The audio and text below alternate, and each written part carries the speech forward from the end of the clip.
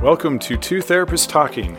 The hope for this podcast is to talk about important issues related to couples and individuals who are struggling in their lives with many different issues. I'm David Thompson, a marriage and family therapist. And I'm Sherie Christensen, marriage and family therapist. Please join us as we explore these issues together, and we hope you will learn and be enlightened along the way.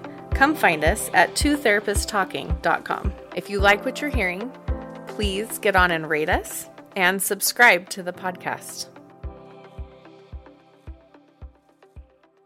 Hello, and welcome back to Two Therapists Talking. I'm Sherie. And I'm David.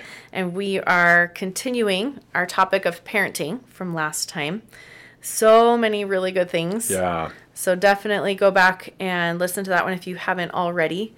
But we're talking about a lot of parenting principles in this episode and probably the next episode as we're working through some just really good tips and helpful principles and concepts as you're thinking about parenting. So I think the first one that we want to talk about today is this concept that when we're parenting, it's not about us. Right. And I think there's a couple different areas that kind of comes into, but this is such a huge topic. It is something I remember the moment that I had this epiphany with my daughter who is autistic. And I seem to remember us talking about this on one of the other episodes, but she had this moment where, I was upset, and this is way before I knew that she was autistic. Her diagnosis process was a very, very long, took many years to kind of get through. And anyway, there was something that she was doing and it wasn't acceptable. And I was trying to talk to her about it. And she was young, very young. And she looked at me and she said, "I want to do what I want to do." And I realized in that moment, I just had this aha moment that, I've made this about me because she's not doing what I want her to do. Mm. And that is a problem because her experience as a child is not about me. And it's not about her needing to do the thing that I want her to do so that I can be okay. Or, our children sometimes do stuff and we're like, oh, that's going to impinge on my personal time or... Yeah. Well, that's got to be like that. That's got to be hard anyway, because there's these moments of individuation where when they're really little, they really aren't themselves yet, right? So all of a sudden, you treat them like this for years, and then moments like that where you step back and go, "Oh, you are your own person, like entirely." and I haven't made that separation of you are your own person. You're still sort of an extension of me. So what do I want? Yes. Yeah. Or I'm frustrated that I have to take time out of my life to manage and help you work through this problem. Right? All of those emotions and those feelings when we've made it about us can completely crumble anything that we're hoping to achieve with our children. Yeah. And so it's really important as we're looking at the interactions that we're having with our children that we recognize those spaces, however small they may be. I don't think there's ever a time where it's a zero-sum game. Either I'm doing it or I'm not. I think there's a spectrum of how much am I making this about me, whether it's externally in the things that I'm saying to my child or internally because I'm starting to feel resentment because it's been a half an hour and I was supposed to be at the gym, 10 minutes ago, and I'm getting upset inside, right? Any amount of that is going to be detrimental to the relationship that we're having with our child. Yep. Important principle here. Understand as a parent that there are two separate programs. There's love and trust. Yes. And this will help children to word it this way even. Yes. To where I do love you very much, I just do not trust you. And so in this thing, trust is not an all or nothing. Right. But in this thing. In this area. That way it's just clear for children who are struggling to understand why something is happening or why they can't do something. Why there's a consequence. And this is something that a lot of parents, unfortunately, will sort of, not be very responsible because they want their child's love and acceptance in that moment. But you may not have it if you're going to follow through. And if you don't trust them, they need to build trust back with you. And you need to communicate this. So I do love you very much. I just don't trust you. Yeah. If you do this, basically, if you are where you say you are, doing what you say you're doing, this is a great start, and we'll build trust back. But help them to understand that those are two different things. And because I love you, you will have food, you will have shelter, you will have some important things. But what you want to do right now, or whether it's play video games or go to a friend's or whatever, that's based on trust. And if you show up and do what you say, and we can build it back. But those are two separate things. And I think it's helpful to put the responsibility on them, right, for building the trust. So even as I phrase it with my kids, I'll even say, like, I love you, but you aren't acting in trustworthy ways, right? Perfect, yep. So that it's not like, I don't trust you, right? Because that, it sounds like it's my responsibility to have trust in you, whether or not you are being trustworthy, right? Like you should just I said I'm not going to do it now. Okay, but that is based on you being consistent over time and not doing that thing that you said that you're not going to do. Right. And so I think sometimes it can be helpful, depending on your child and where they're at, to word it in that way. You haven't been acting in trustworthy ways. Yep. And so in order for you to build trust with me, these are the things that need to happen. And it also reinforces again this idea that what you've done was less effective. Who you are is good. Yes. So even though I don't trust you, I do love you. Guess why? Because you're lovable. Because this is separate from what you just messed up or what you're doing wrong, your stuff. And so it's just more reassurance. And parents, believe me, like, we don't do enough reassurance. Right. Even when we think we are, we're not. Still not. You know how much I talk to my children about this, and they'll still come to me with stuff where I'm scratching my head. Why do you feel so much shame around this when I've tried so hard to differentiate behavior from worth and value, and it's so natural. So every opportunity we can take that reinforces this idea, do it. Right. And that's one of the things that I tell my kids that they just love is there's nothing you can do. There's nothing you can do that will make me love you less. That's good. And there's nothing you can do that will make me love you more. Like, it's just there. It's just there. It's just there. Like, I love your guts. I just love you to pieces. And that is always there. There's nothing you can do to make me love you more or less. And I think that's, kind of helpful sometimes. And so then I can bring that up. That's good. Right? Yeah. Then I can bring it up when they're like upset about something and they're, they think that I'm, getting really irritated or frustrated with them, or they're just like, I'll say, okay, wait. Do you think that I love you less right now? Right? Or we can kind of, go into that. Like, remember, like, this isn't about whether or not I love you, right? I love you completely and wholly, and just every cell inside of you, I just love so much, right? And this isn't about that. This isn't about now I love you less. This is about the trust, right? That separate program. Yep. Two separate programs. Okay, the next parenting principle is that parenting is a process of letting go. The art of letting go. Yes.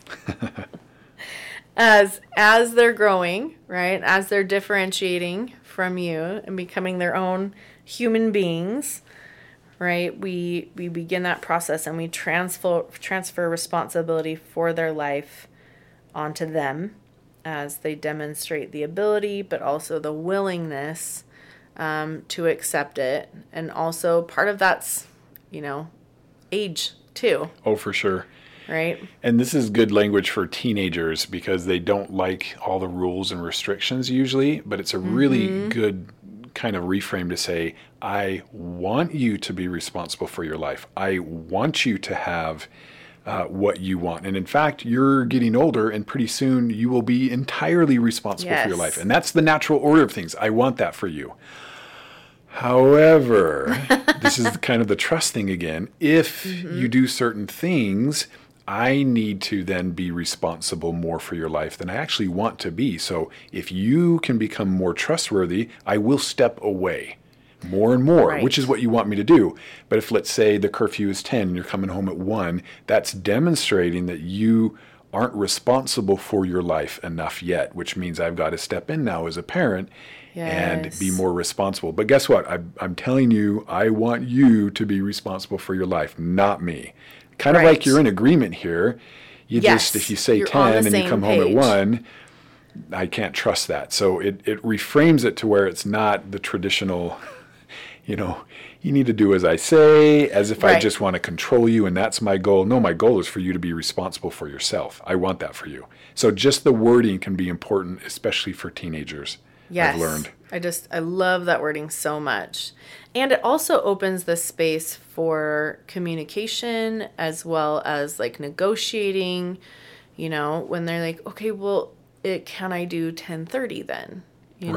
You can have some of those conversations. Like, I think that I can still do the things that I need to as a responsible teenager and come home at 10:30. And you can look at that and go, actually, that's legitimate. Or I see that, but on the flip side, you're not getting up in time for X, Y, and Z when you stay up late past this time. Right. And it becomes this beautiful conversation that is really a critical part of that transferring responsibility for their life onto themselves, because they're still living a ton in their not in their prefrontal cortex, right? Like that, their prefrontal cortex, which is that processing, decision-making, responsible part of their brain, isn't fully developed yet and won't be until they're in their early to mid-20s. Yeah. So when you're having those conversations, when you've opened that door, and it's not just a stop it, you're not doing what I want you to do,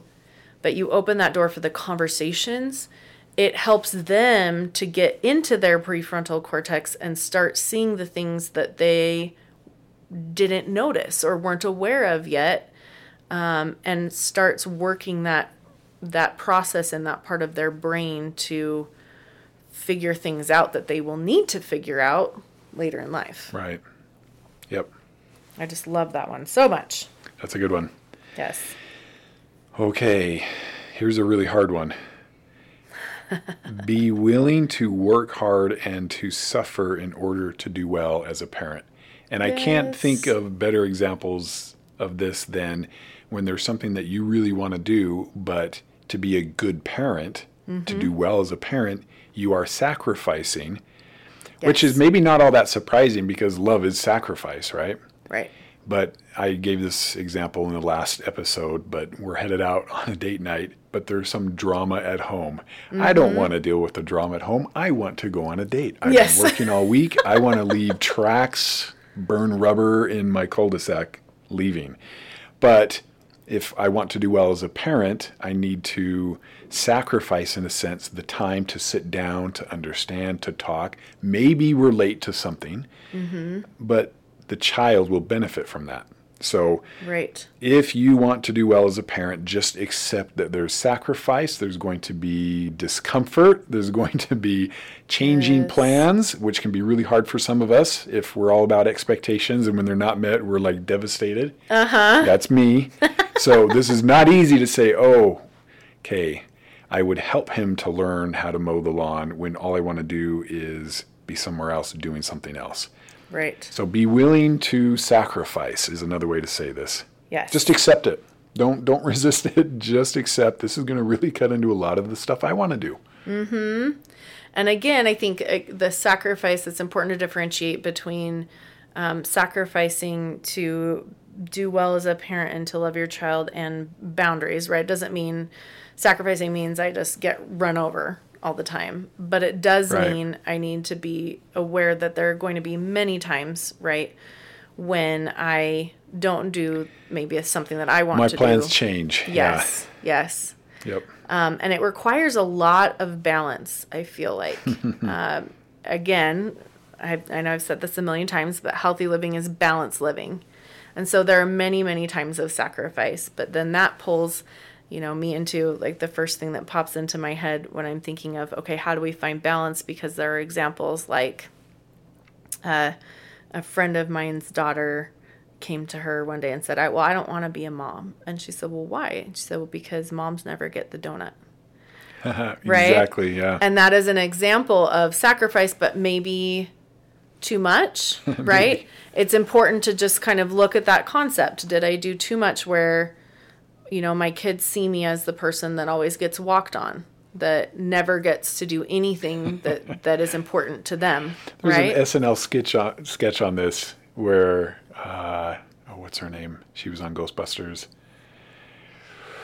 She's on Secret Life of Walter Mitty. No. What's her name? Kristen Wiig. Yes. So there's an SNL sketch. It's hilarious where it's Christmas morning and Dad and the kids are opening these presents and they're awesome. And she either doesn't have presents or they're like really lame. Yes, they're really like mom sacrificing for everybody on Christmas. It's hilarious. Look it up if you want. But yes. This is the idea. And we really have that, especially with women, right? In our culture, that the woman's job is to sacrifice anything and everything and just kind of be walked on, and everyone else gets all the benefit.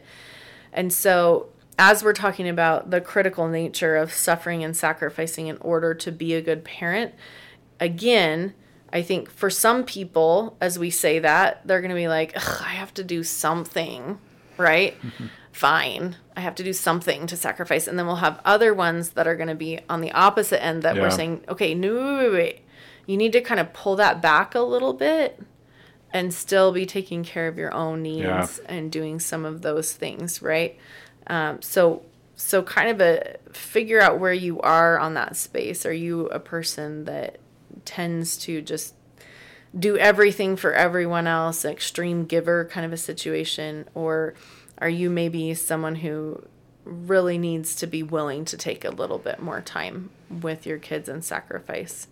And I think there's another concept where maybe you might be an extreme giver in certain things and not at all in other things, right? Like maybe communicating with your child might be really challenging, but you'll totally run them around and do whatever on the other side. So again, this might be a space where you're trying to find balance in multiple areas of your life. And you might say, well, I will 100% walk out that door. Like, I don't care what time it is. And I'm, going on that date, and I'm not willing to pull back and sacrifice for my child and helping them understand something. But maybe in another way, you're totally walked on all the time. Right. So it's important to kind of find those balances. Find that balance. And definitely accept this idea that it's just going to be giving things up and changing plans. But that's good. That's okay. It is. If it's within that balanced space. The next parenting principle concept, regulate your own emotions. Oh, man. This is, I think, one of the big ways that our children parent or teach us, right? Yeah. They take the necessity of regulating your own emotions to an entirely new level. Yeah, you'll never be as frustrated as with children, right? Right. Even just circumstantial, everybody's sick, things are happening all at the same time. Yes. You just will, You're just completely depleted and you don't have a lot of extra, oh man, you're going to learn. You're going to learn. And there's kind of a hierarchy here. From worst to best, you think of your first reaction as a physical, like maybe I get physical, I push, I shove, I hit. Well, better than that, but not by much, would be an emotional reactivity where you're hurtful emotionally. Yeah. Well, beyond that is now we're getting into some better ways to respond instead of react, where we're able to process and think and say and do things that communicate the love message we want them to have. So if you struggle in your life with being reactionary, right, parenting and reactions don't go very well. And so whatever you need to do to develop patience, mindfulness, whatever you need to do. I mean, listen to our episodes. We have lots of stuff on what you can do, but taking your 10-minute break, regulate your emotions. Really, of all the things probably I regret the most, it would be not regulating my emotions better. Right. And I didn't even know that this was a thing. That's why parenting is overcoming our weaknesses. Yes. I would have said I'm a pretty patient person, and everybody who knew me, he's calm and cool. He doesn't get excited. I had no idea. And yet, holy cow. So yes, it's completely in that parenting scenario. So many things come up. And I love what you said, that not regulating your emotions and parenting don't go well together, because if your emotions aren't regulated, whatever you're doing, it's not actually parenting. Right. It's all about you. Yep. And parenting is supposed to be, all about them. Yes. I mean, as much as you can. There's not a perfect, it's not always all about them, but it's all about you if you're not regulating your emotions. Right. Such a critical thing. And I like what you said in the previous episode about that concept of it's really critical that you get those emotions out so that you can show up in that calm way. So you need to be reaching out to someone else, whether it's a therapist, a friend, God, the empty chair, whatever it is, to let go of all of those things so that you can show up to your child in a loving, calm manner. Yes. Love that. So hard.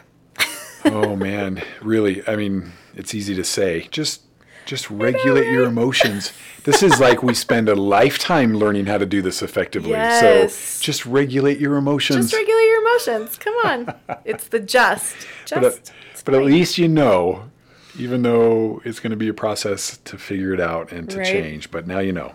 Another really good one is, and we talked about this in the last episode, but spending time with your children. And we introduced this concept of turns. Yes. I call them turns. You can call them whatever you want, but a very consistent, everybody's getting time. Yes. This might be daily. It might be weekly. I recommend daily when things are really critical, like let's say divorce. Mm-hmm. It's like your children need you a lot in really tough moments, but maybe minimum weekly, but just turns where they know it's coming. I'm going to have opportunity to just talk and be heard and undivided attention. Nothing else, just me. Yeah. And children love that, obviously. So if they're younger, so it's called it's called child-directed activity, right? And so it's whatever they want to do. If they want to chat with you or tell you about something, if they want to play a game, if they want to grab an ice cream, whatever it is, it's a child-directed activity. You're doing whatever they want to do. I have parents come in and they say... It's never a teaching thing. Yeah, it's not meant to be making them better. I'll have parents come in and say, we're doing this pretty consistently every night. I'm like, oh, you are already? Fantastic. What is it? Well, we all watch, The Office. I'm like, well, okay. I understand you're in the same room. Right. So probably not watching a show, which you might have to steer. And I've had to do this, your child a bit, where, this time together, I don't want to just watch something. I want to connect unless it's like watching and talking a lot or something during. But usually, that's not it. If it's just watching, maybe steer them in a little different direction. Right. That's the only caveat I would have on that, probably. That's a good point. Do something where we're interacting. Yep. Playing a game would be great. Yep. So, yes, child-directed and not a teaching time. So, of course, this is, if you have really, really young children and, you decide to color or something like that, you're not teaching them, what color is this? And tell me what's the name for that? That type of thing where you're teaching them, right? This is just a time for them to just feel the love, which is hard to do if you're both staring at a screen. Yeah, definitely. Okay, the last one that we're going to talk about today is to be consistent. Oh boy. You're like, all of these are like the things that I struggle the most with. Right? So make sure that as you're practicing these different things, as you're working on these different things, do it in these small and simple ways where you can be consistent over time. And if you need to just do one for a little while, and get that under your belt as a habit and a routine, but just be consistent with your parenting. In the studies, they found that whatever you're doing, the most important thing is to be consistent. If you're all over the place with all these different things, it's actually more challenging sometimes, and you have less, your outcomes are less positive than if you're just consistently doing some things. Yes, be consistent. It's kind of this running joke where guys can tend to be less patient, and so they get a little more attention because their impatience is consistent. So this idea that like mom comes, children are playing in the room, she says, "Hey kids, you have 5 minutes, it's time to start getting ready for bed," and she comes back, "Okay, you got 2 minutes, it's time to start getting ready for bed. Okay, now it's past time. You really need to do this now. Don't make me raise my voice. I promise I would not yell. You need to do this." And this can go on and on and on. Right. Versus like dad, who's like, "You better get going." And they go, "Oh, we better move because that's it. That's all we're going to get." We know he's going to be consistent. And this isn't, everybody needs help with consistency. You've got to build and establish credibility with your children. Right. And if you say it, you got to mean it. Don't say it if you don't mean it, and follow through. And I think that follows right in line with the boundaries that we've, talked about in the last episode. Like, you decide what the boundaries, this is what I'm going to do around this. This is the consequence, and this is what I'm going to do. And then follow through, and not like, I really am. I promise. I really am. I'm really going to do that. Yep. Your children will be like, I don't take you seriously. Sure. Dad, like when you told me you were going to rip my arm off and beat me with it. When did that ever happen? So you're not consistent at all. You're all over the place. I don't know when to take you seriously and when to move. So right. And kids, I mean adults too, but we need that structure. Yeah. And that is very distressing for children when they have no idea. It's stressful. Yep. Right? When we're talking about, earlier we were talking about that sensory input and how like sensory seeking kids just need more sensory input. This is like an emotional space. Like children need to understand where the limits are, and they will push those literally for the purpose of making sure they understand where they are. So sometimes you'll have kids and they're just pushing the limits and you're like, "Oh, would you stop pushing the limits?" Well, literally what they're doing is just trying to feel themselves in space, like feel their emotional space. Where are things? Where is the safety? Where is the structure, so that I know the parameters in which to work? Yep. And so the more consistent you are, the less they will be pushing those boundaries, because every time they come up against it and every time they try to find it, it's in the same place. And even if they don't like where it is, they will feel safe. Yes. And when I was clinical director of an adolescent boys treatment center, all these boys would come in and immediately do better. And you could say, well, there's other boys there and they're worried about what they think. But honestly, it was structure. They came into a place that go to bed same time, get up same time, go to school same time, eat same time, exercise same time. And that structure was really comforting. And I think a lot of homes would immediately see an improvement in behavior just with being consistent and having a routine and structure. So absolutely. Right. And especially, when we think about that, especially again, emotionally, make sure you're not eliminating that, right? Like as they're in that environment at that treatment center, they knew like this is what will happen if I do this. And it would. It would happen every time. So there's no question. Yes. And that's really comforting. Even if you don't like it, it's comforting. So you know exactly where it is. All right. Well, stay tuned. We'll do another episode. Yes. At least on some of these parenting principles and strategies, and hopefully they are useful and helpful as we're all trying to do a little bit better and trying to improve in our parenting. Thanks so much for joining us. Thank you for listening to Two Therapists Talking. We look forward to sharing more conversations with you. Connect with us at twotherapisttalking.com or email podcast@twotherapisttalking.com. If you like what you're hearing, please get on and rate us and subscribe to the podcast.